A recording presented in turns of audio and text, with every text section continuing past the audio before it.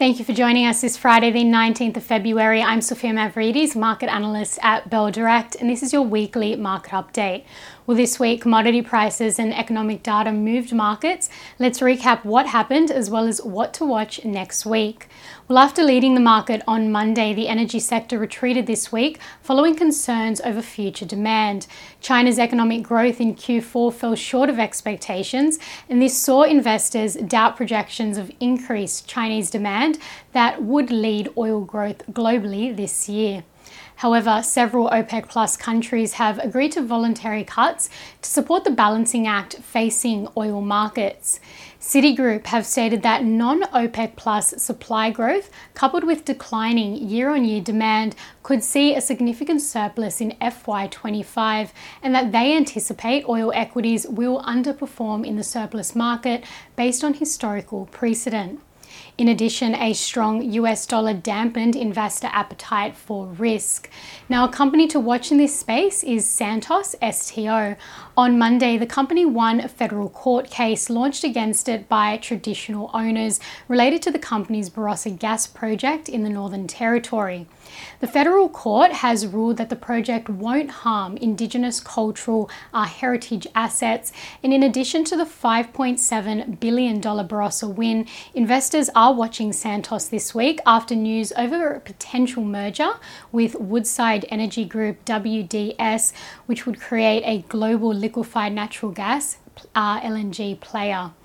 Meanwhile, UK and European natural gas prices have sharply declined this week, despite their cold winter, as supply remains abundant and ample pipeline gas and LNG compensate for the high demand, preventing shortage concerns. Now, the price of UK gas is down more than 11% this week. Another commodity on the decline this week was iron ore, as miners continue to watch the spot price for the steel-making material. Weaker demand from Chinese steel mills is one hurdle.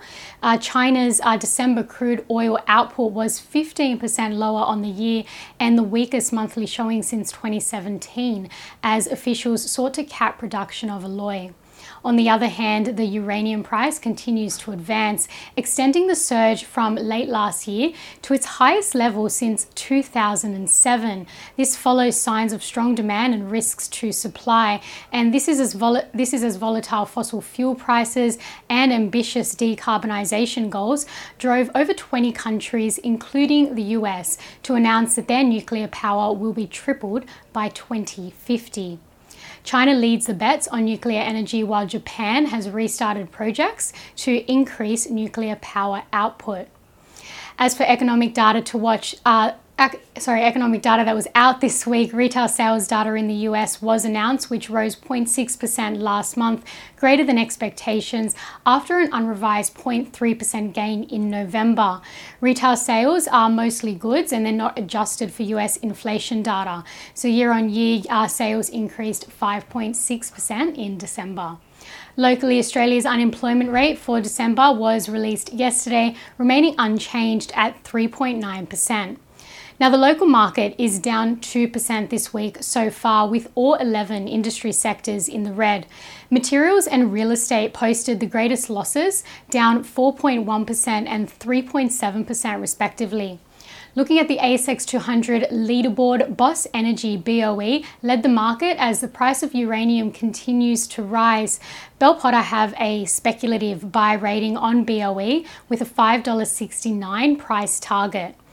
And cloud computing company Data3, that's DTL, and Telix Pharmaceuticals TLX followed Boss Energy as the best performers this week, while Sayona Mining, Evolution Mining, Liontown Resources, and Chalice Mining all sharply declined between 17 to 20% as commodities declined and the materials sector suffered.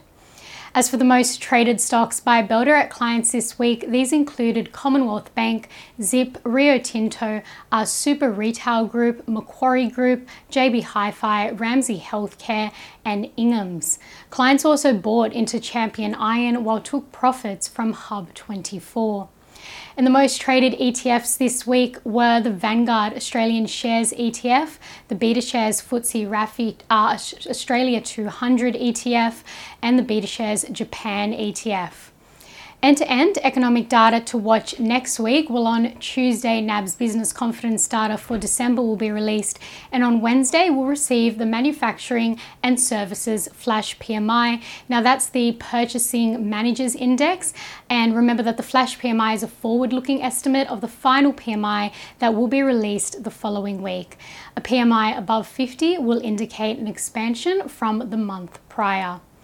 Now that's all for this week. I'm Sophia Mavridis with Bell Direct. Have a great day and happy trading.